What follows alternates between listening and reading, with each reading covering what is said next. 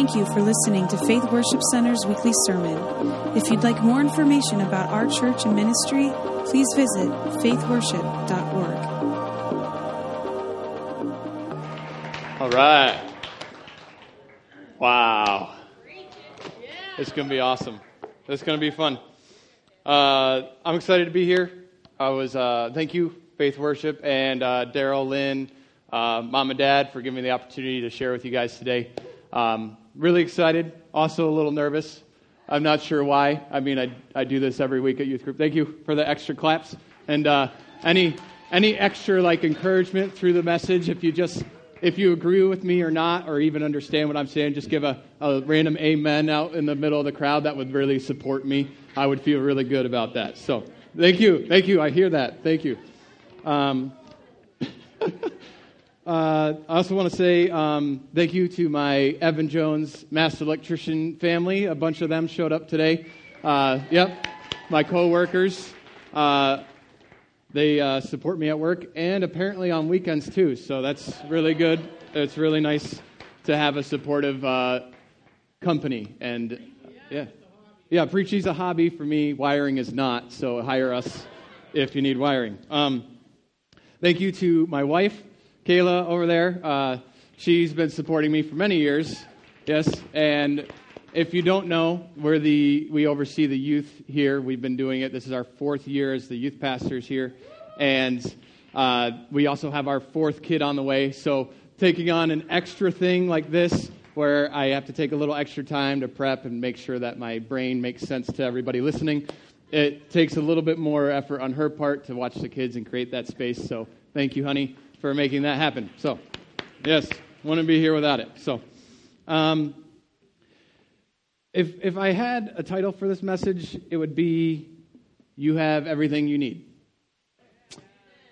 I don't really follow a format, so I'm just going to be right up front with you guys. I went to Bible school, and they told me how to do a 3 or 5 point sermon, how to get it all nice and formalized, and how to say it the right ways, and what tags to put on, when to say the verse and when not to. And I did speech class and preaching class, and I passed, just so you know. But in case you were wondering if that's where I was going, but I have found over the years of doing ministry that actually creates stress in my environment, because I'm a simple guy. My wife and I call me Simple Country.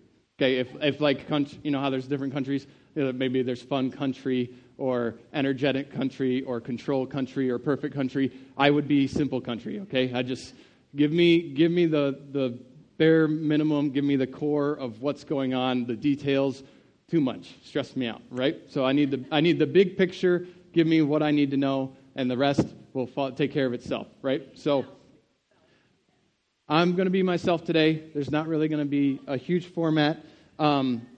I have a theme, which I shared with you, and some thoughts. So stuff that I've been learning as I've been growing through my years of life. I know I look young, but I have been on earth for a little bit, so I have some experience, and I'd like to share some of that with you. And I hope it is beneficial and encouraging to you. Okay, so. Oh, baby. Okay, sorry, distracted. I'm passionate about the finished work of the cross.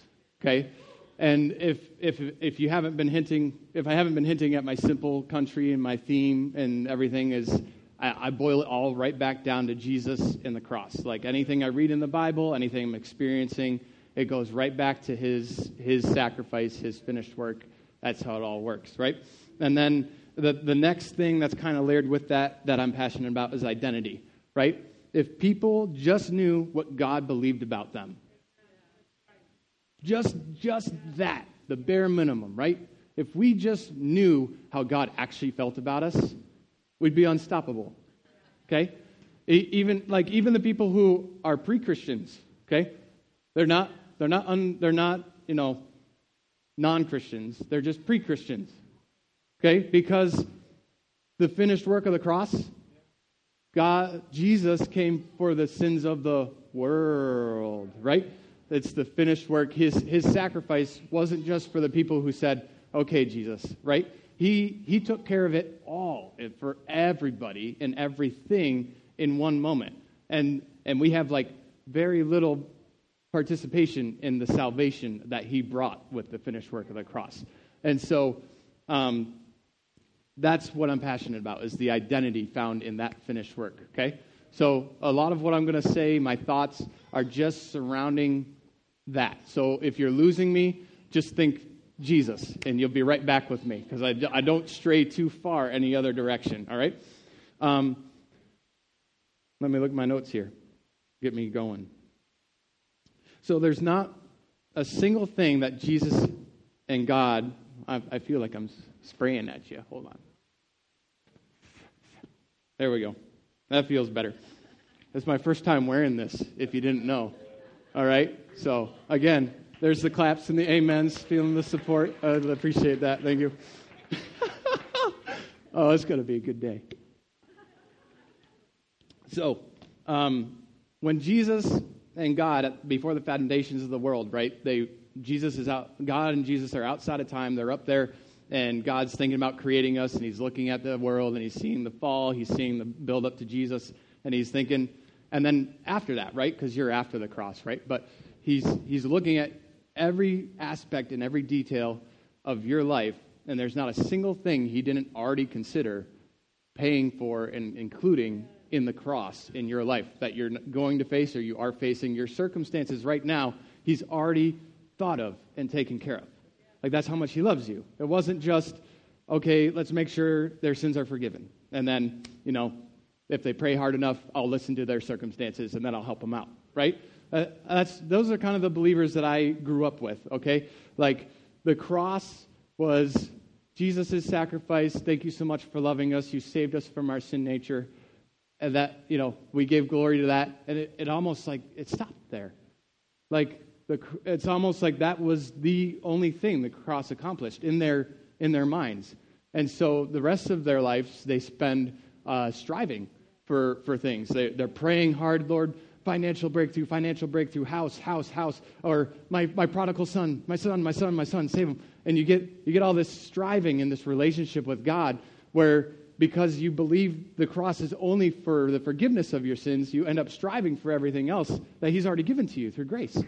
And so I grew up with Christians where that's their mindset. And that's not true. Jesus considered it all before he died, and he paid for it. All of his promises are yes and amen.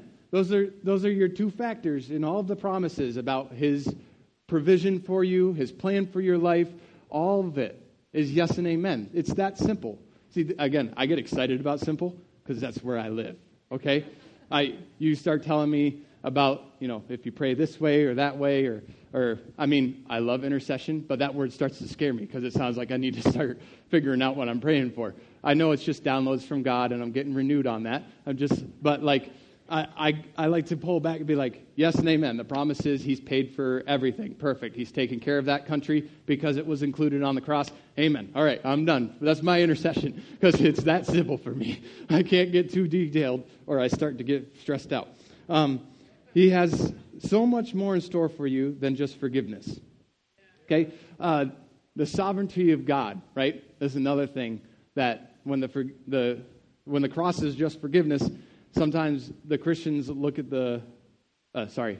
not anybody here, not any Christians that I know currently, right? These are just people I grew up with and the thoughts that I absorbed through my life I grew up in church, so from here on out, I was dedicated, just like my kids are, all the way through church and Sunday school, and God bless them. I love those Christians, and I hope they aren't living where they were teaching me. I hope they've gained revelation like I have over the years. I don't look at people where they were. I take what gold was there, what they were teaching me.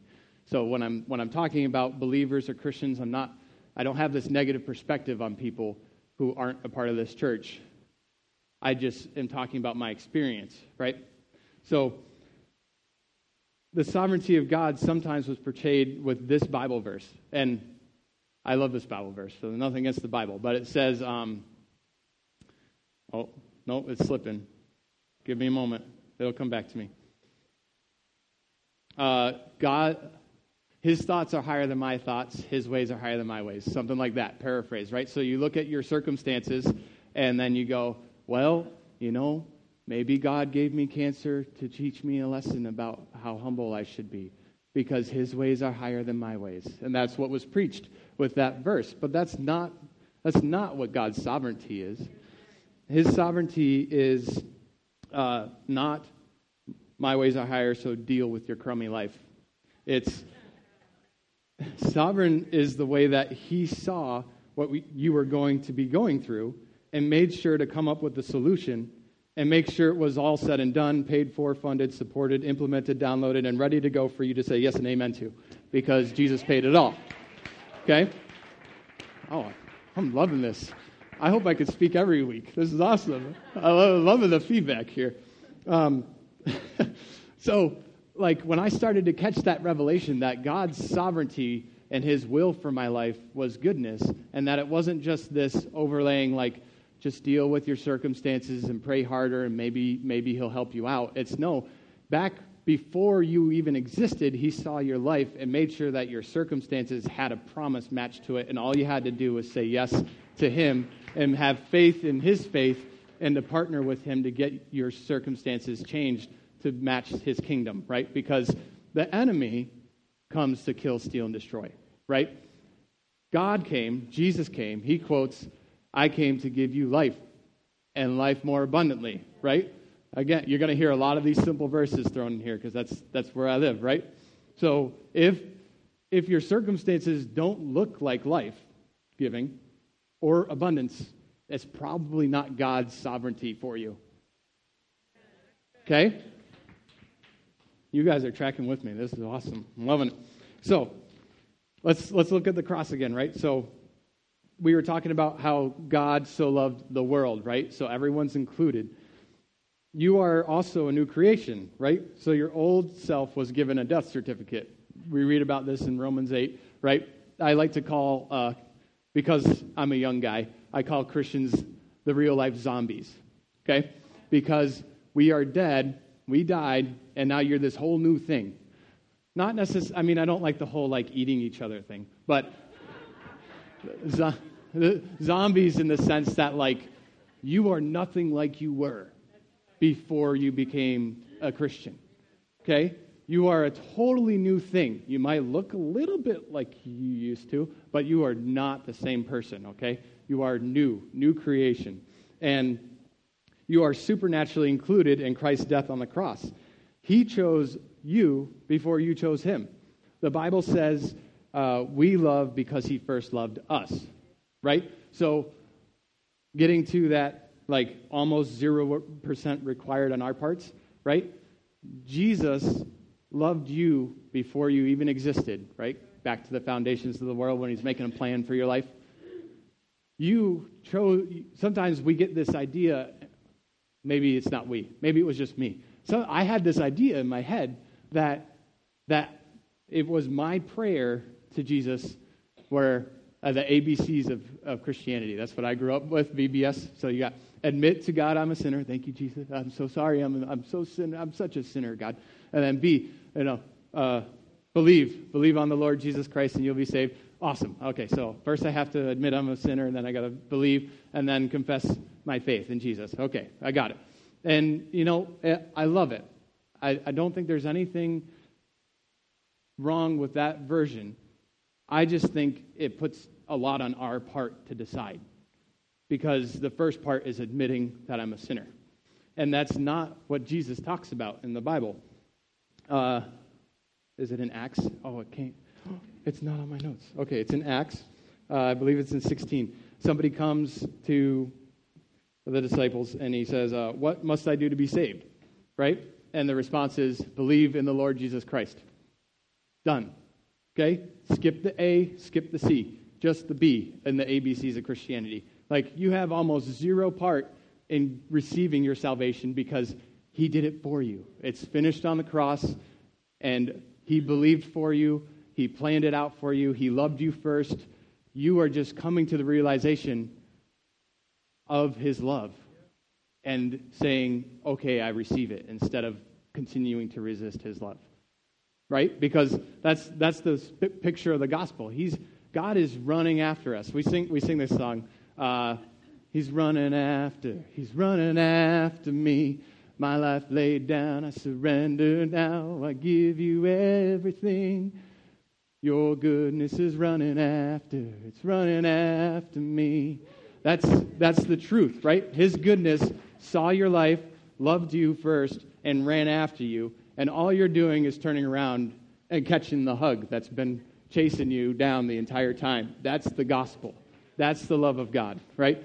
So that's salvation for the world. He's running after everybody who hasn't turned around yet. And everybody who has turned around is walking arm in arm with him in the calling for their life, right?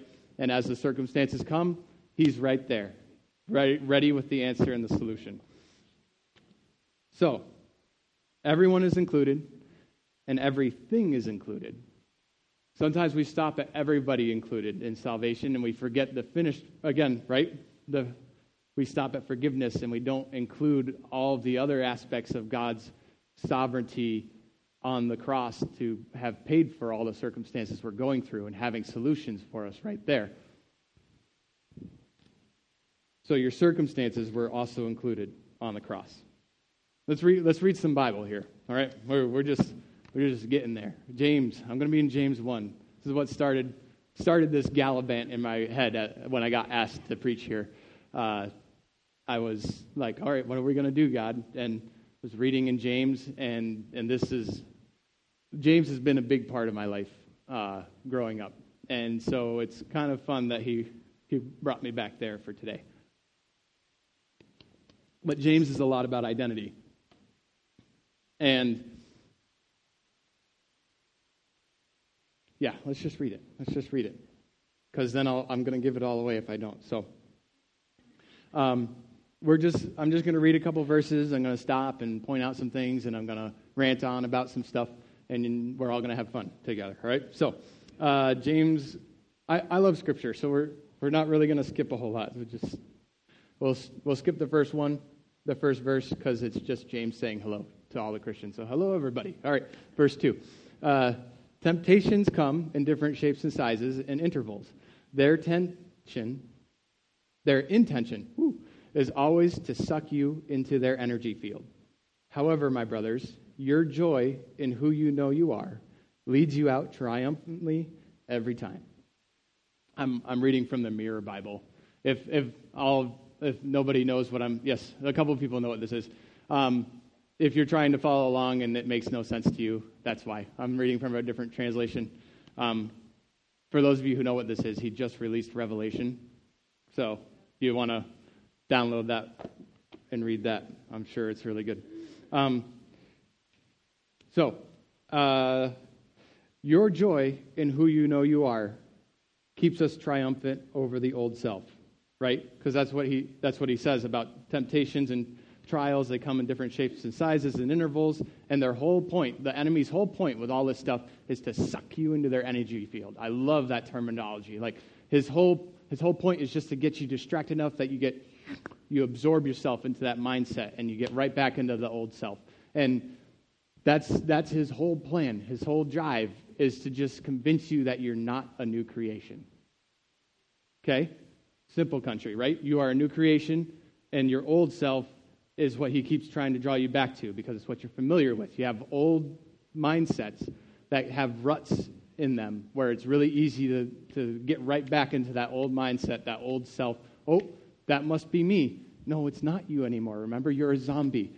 You don't have that mind anymore, okay? You're not even close to thinking that way anymore. It's not even a question. But that's his whole plan, is just to get you to that familiar spot and suck you right back into that energy field, that old self, that old mindset. And so I love that it says your joy in who you know you are, right? Because you know you're a new creation. You know that you were included on the cross. You know that the sin is dead, right? Your joy in who you know you are. Even if you don't feel like that new person yet, you know you're a new person, right? So that's what he's getting at. It's not who you think you are. It's who he says you are. That's where your joy is. And that's how you get through the circumstances that you're in, right? Who he says you are made new, right? Let's read the next verse. This is all good stuff. Verse 3. Here is the secret. You guys want the secret? Yeah. Here you go, right? This is how do you live life? Let's boil it down. Let's keep it simple. Here's your secret, right? Joy is not something you have to fake. It's the fruit of what your faith knows to be true about you. You know that the proof of your faith results in persuasion that remains consistent in contradiction. What your faith knows to be true about you, that's where your joy comes from. And when we talk about, there's the verse that says the joy of the Lord is your strength, right? And true joy comes from a properly placed identity in Christ and how complete you are in his finished work. Joy, I love Steve Backlund's quote here. I listened to his podcast. He's been here a couple times. He's really awesome. He always tags his ministry with this one. He says, the joy of the Lord is your strength. You don't need joy at the end of the battle. You need joy in the middle of the battle and at the beginning of the battle because it's your strength, right? If you really are grasping what that Bible verse is teaching you, it's that your joy is the consistent piece of your character that's going to carry you through every temptation, trial, and tribulation, whatever that energy field is, whatever that old self, whatever the enemy's trying to do to you, what's going to lead you out every time is your joy in who God says you are. That's how you get through this life and believing in the finished work of the cross. That's your identity. It's believing, if Christians, back to that thought right there, my passion, if we just knew what God believed about us, we'd be unstoppable, right? If you just start to grasp his idea about you, the uniqueness he put in you, the way he designed you, the way that he's called you into things, the way that you have an answer for things in the world, if you could just listen to the identity that he's saying to you over and over and over again, no wonder your joy is found in him.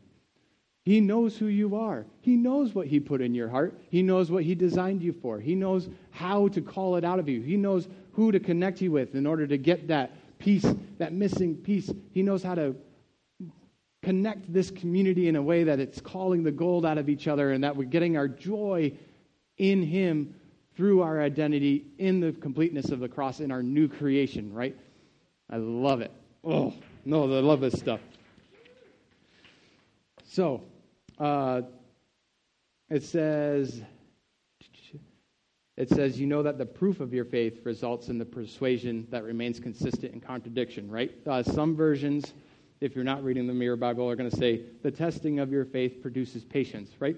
It's not the testing of your faith in Jesus. We only have faith because he gave it to us. Right back to what Paul is saying in the Bible, Paul says, our faith is a gift from God. He's not up there testing us to make sure that we got the package he delivered at our front step. Right? If God gave us our faith, it's going to be 100% test scores every time because he gave it to you.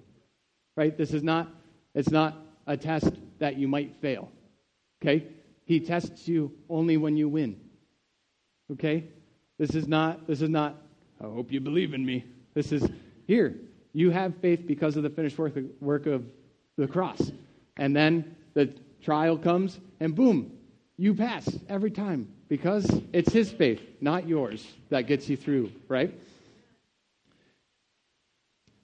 It's the testing of believing what he believes about us.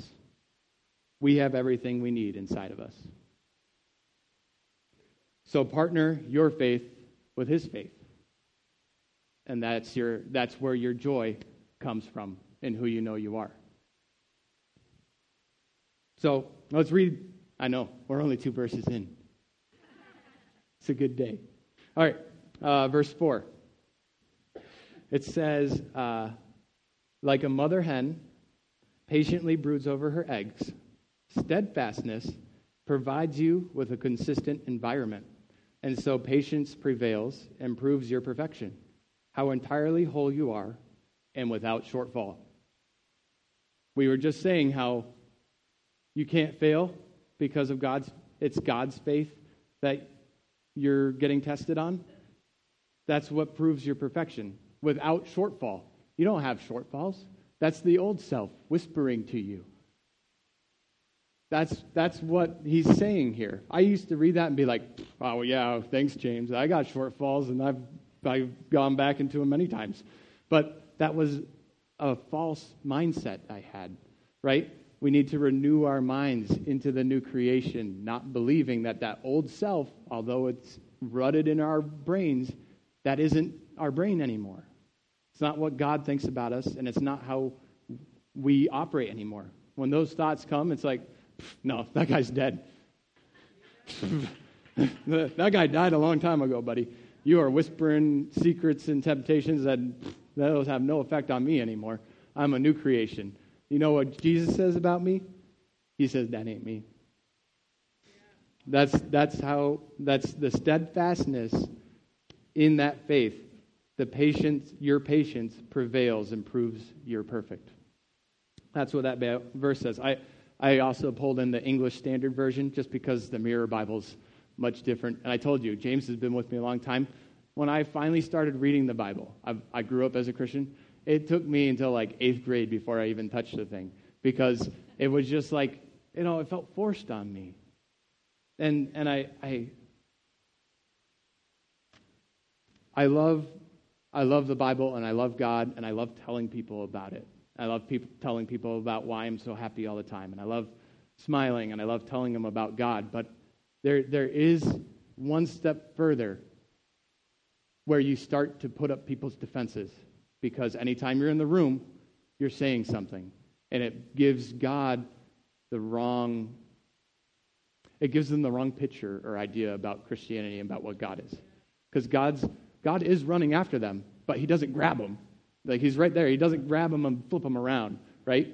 You've got to be running after them with God without grabbing them by the arm and making them listen every time, right? There's a balance to being the light in the world without making them stare at it like a bug light. Like, be a bug light. Make the bug turn around and fly towards you, okay?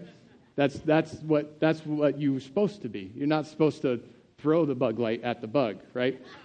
It doesn't work that way. I don't even remember how I got there, but we'll go back.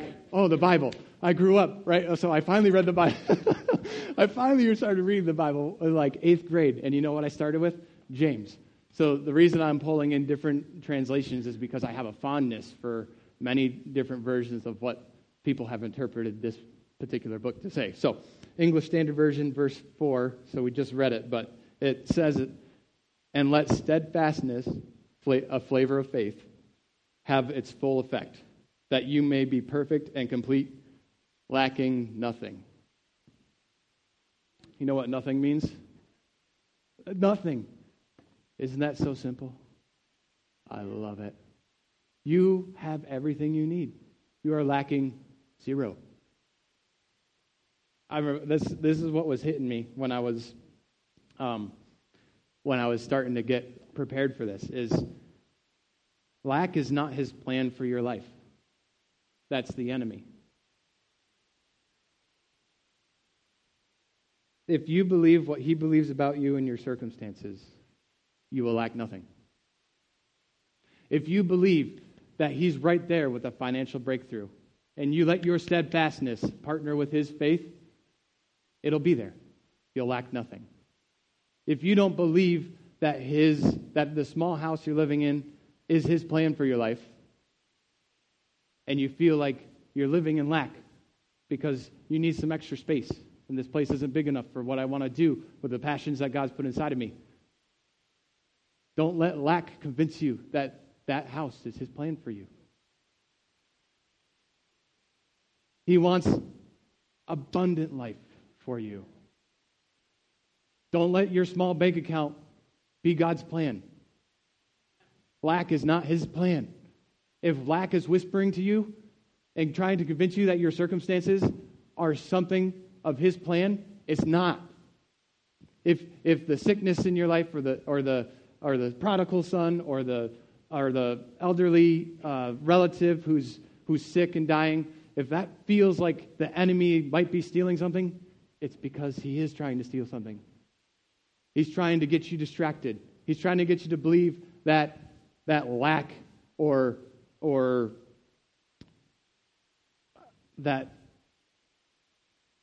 just it's not abundant life. And if it's not abundant life, it's not God's heart for you.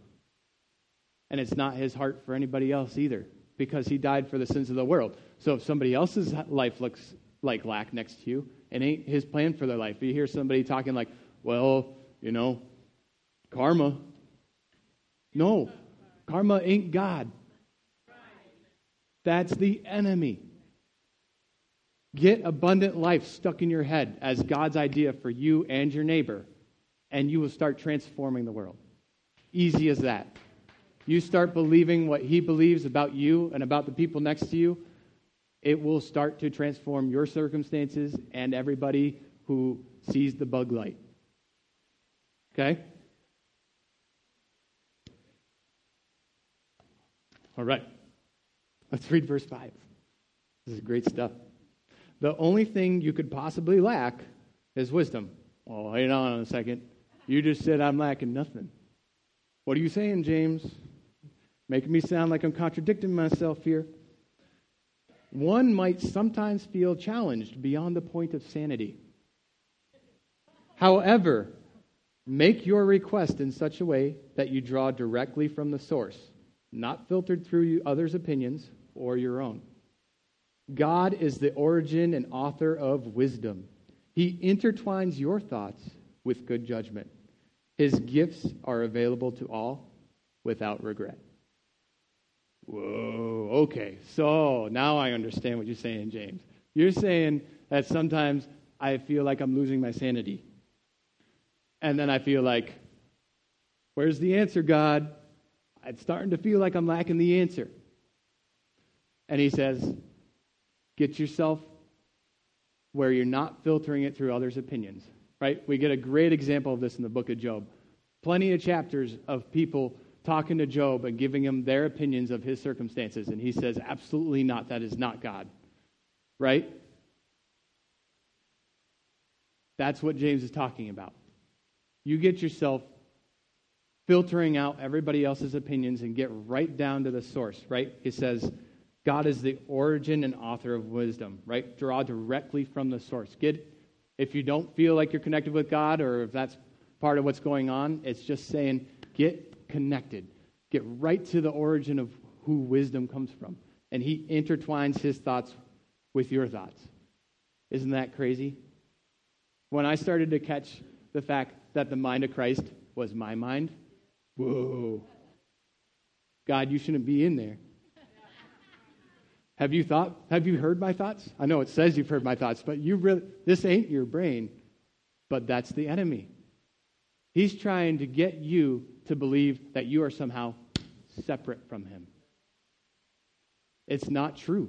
He lives inside of you, right? He's intertwining his thoughts with your thoughts. And your brain, the renewing of your mind, is slowly morphing to the point where you look like the perfection he's put inside of you, right? The finished work is there.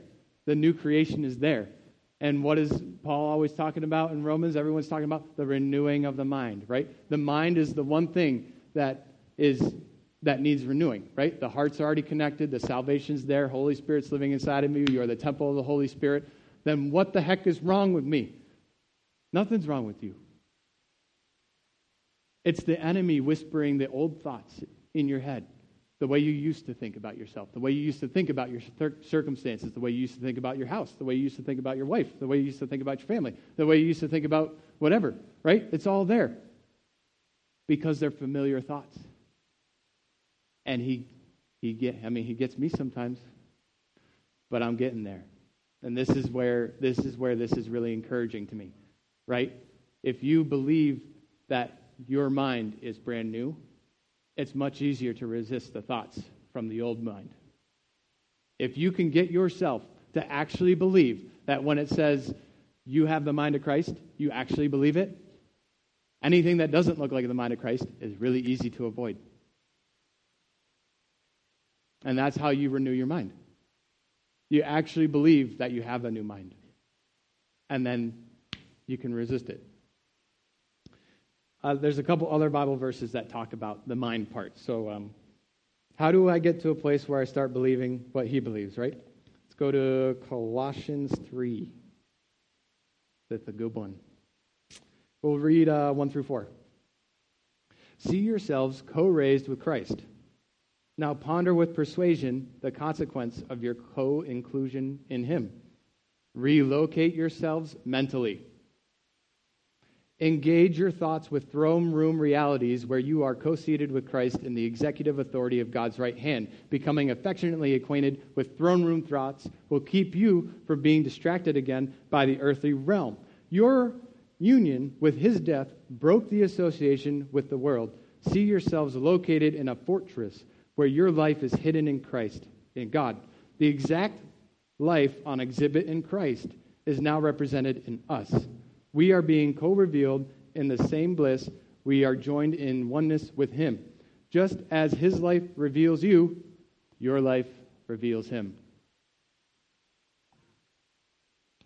Wait, hold on.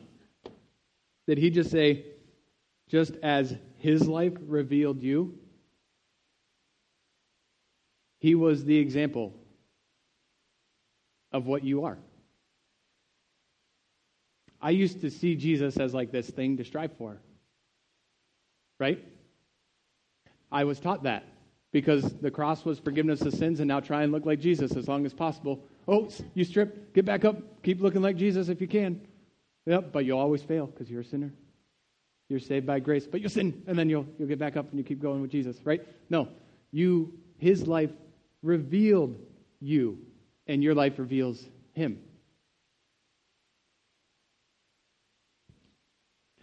It says relocate yourself mentally. I love that. That's how you start renewing your mind. You stop living in your circumstances, and you start living with his perspective.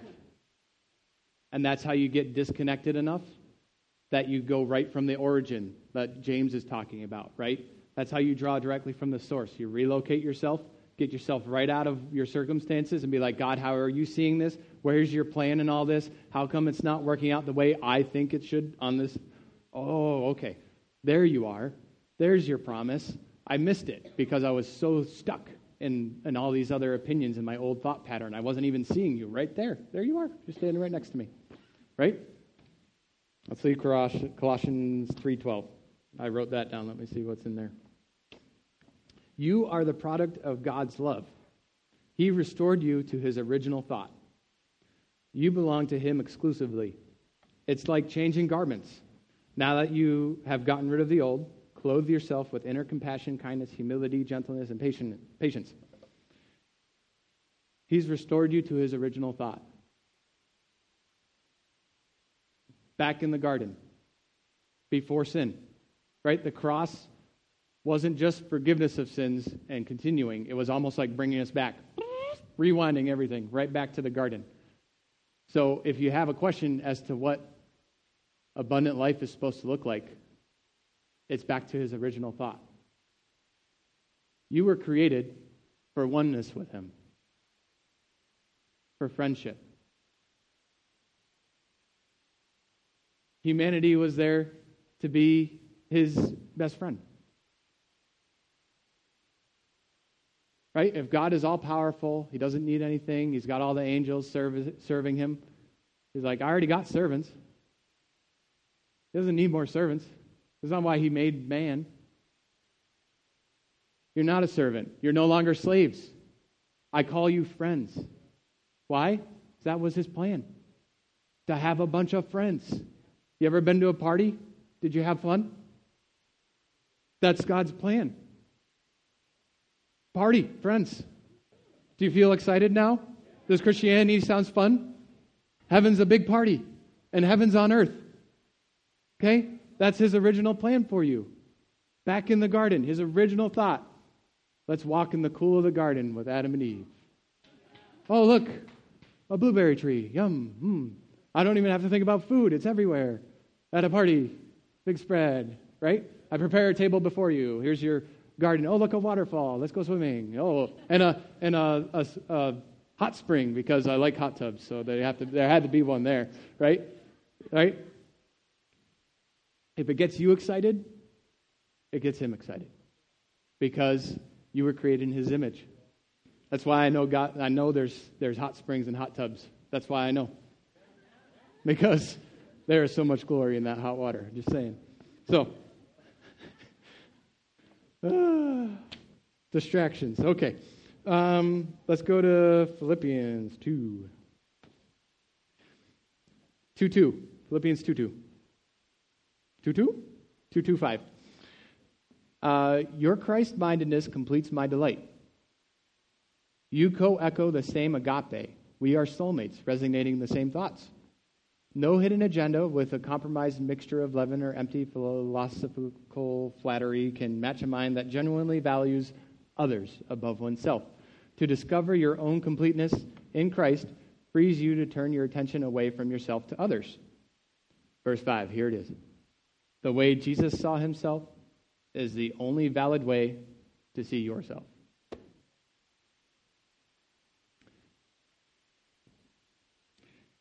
Your mind resonates the same thoughts. This is verse 2. Your mind is the same. Back in the garden, your mind wasn't evil. You didn't have evil thoughts. The cross brought you right back there. That's why we say, and the Bible can say, without having fear of wrongness, that you have the mind of Christ. Your original mind back in the garden had nothing wrong with it. And that's what it's restored to. And that's how his thoughts are intertwined with yours, and that's why it resonates the same thoughts as his. Your redeemed mind literally thinks the same way his does.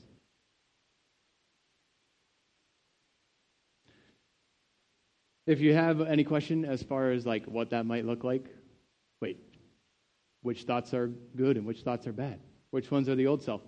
Just check out the fruits of the Spirit. Easy barometer, simple country, right? Told you that. I'll bring it right back to simplicity. Fruits of what Spirit? Holy Spirit. Love. If your thought looks like love, you're good. Joy. Joy's the next one. Whew. Peace, patience, kindness, goodness, selflessness, self-control. Goodness is in there. If it looks like Jesus, you're good. And if you have trouble figuring that out, fruits of the Spirit are a great spot to start. And those aren't duty. That's not dutiful. Like, now I got to make kind choices. These are when you have a thought that matches the fruit of the Spirit. That's the right thought. That's the renewed mind. That's the mind of Christ in you. Right? That's not the enemy in the old self trying to get back in and steal your identity back. Right? Because there's a battle for our identity going on here. 1 John 4:8, love this verse, says, he who knoweth not love knoweth not God, for God is love. Thank you, John. Simple country, right there. Boom. If it don't feel like love, don't look like love, it ain't love, and it ain't God. That's the enemy. Okay?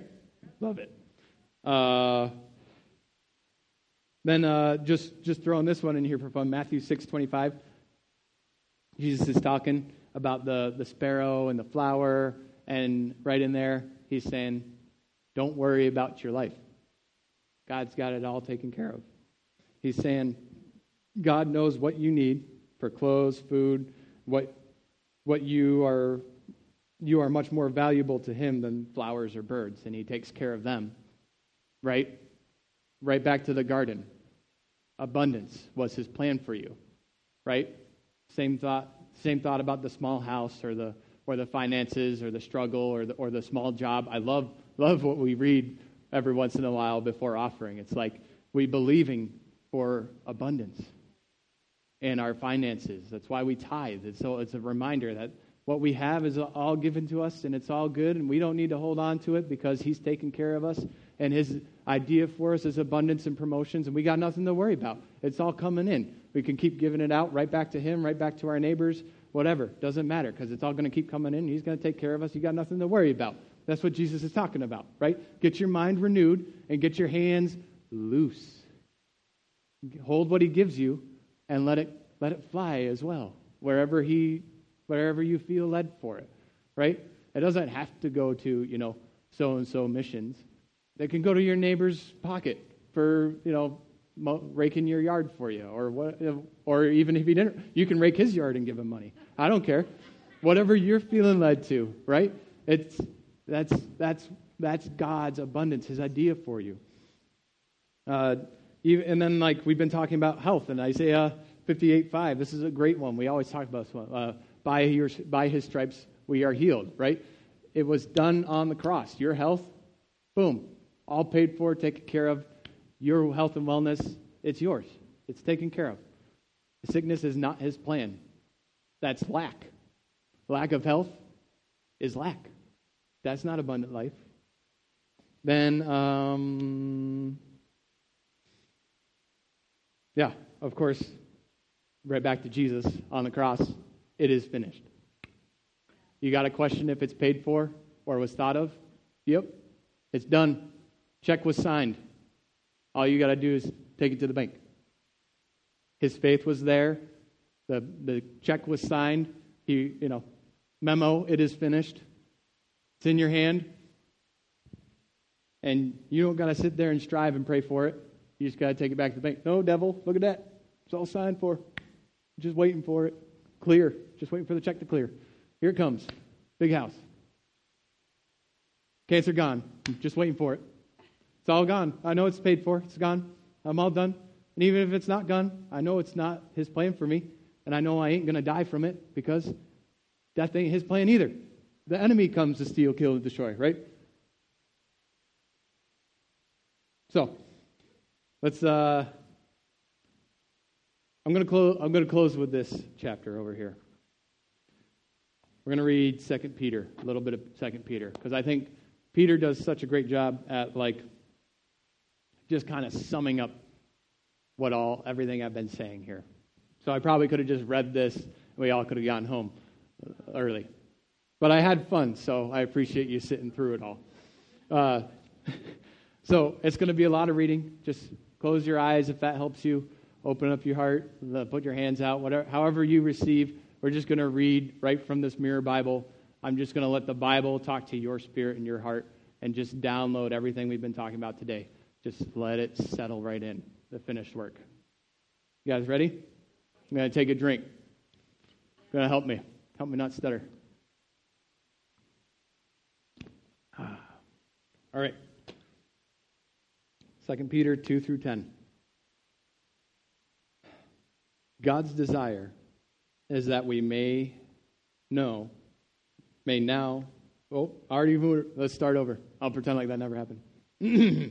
God's desire is that we may now increasingly be overwhelmed with his grace as his divine influence within us and become fully acquainted with the awareness of our oneness. The way he has always known us is realized in Jesus our Master. By his divine engineering, he gifted us with all it takes to live life to the full, where our ordinary day-to-day lives mirror our devotion and romance with our Maker. His intimate knowledge of us introduces us to ourselves again and elevates us to a position where his original intention is clearly perceived. This is exactly what God always had in mind for us. Every one of his abundant and priceless promises pointed to our restored participation in our godly origin. This is his gift to us. In this fellowship, we have escaped the distorted influence of the corrupt cosmic virus of greed. Now, in the light of what we are gifted with in Christ, the stage is set to display life's excellence, explore the adventure of faith. Imagine the extreme dedication and focus of a conductor of music, how he would diligently acquaint himself with every individual voice in the choir, as well as the contribution of every specific instrument, to follow the precise sound represented in every single note in order to give maximum credit to the original composition. This is exactly what it means to exhibit the divine character. You are the choir director of your own life. Study the full content of faith, discover in faith how elevated you are, and from this position of your co-seatedness in Christ, new understanding will dawn within you. Here you will realize your inner strength and how fully competent you are to prevail in patient perseverance in the midst of any contradiction. It is from within this place of understanding that worship is born. In worship, you will find a genuine fondness for others. At the heart of everything that faith unfolds is the agape love of God. While you diligently rehearse the exact qualities of every divine attribute within you, the volume will rise with ever-increasing gusto, guarding you from being ineffective and barren in your knowledge of the Christ life, displayed in such authority and eloquence in Jesus. If anyone feels that these things are absent from their life, they are not. Spiritual blindness and short-sightedness only veil them from you. This happens when one loses sight of one's innocence. Therefore, I would encourage you, my fellow family, to make every immediate effort to become cemented in the knowledge of your original identity, revealed and confirmed in the logic of God. Fully engage these realities in your life, and so you will never fail.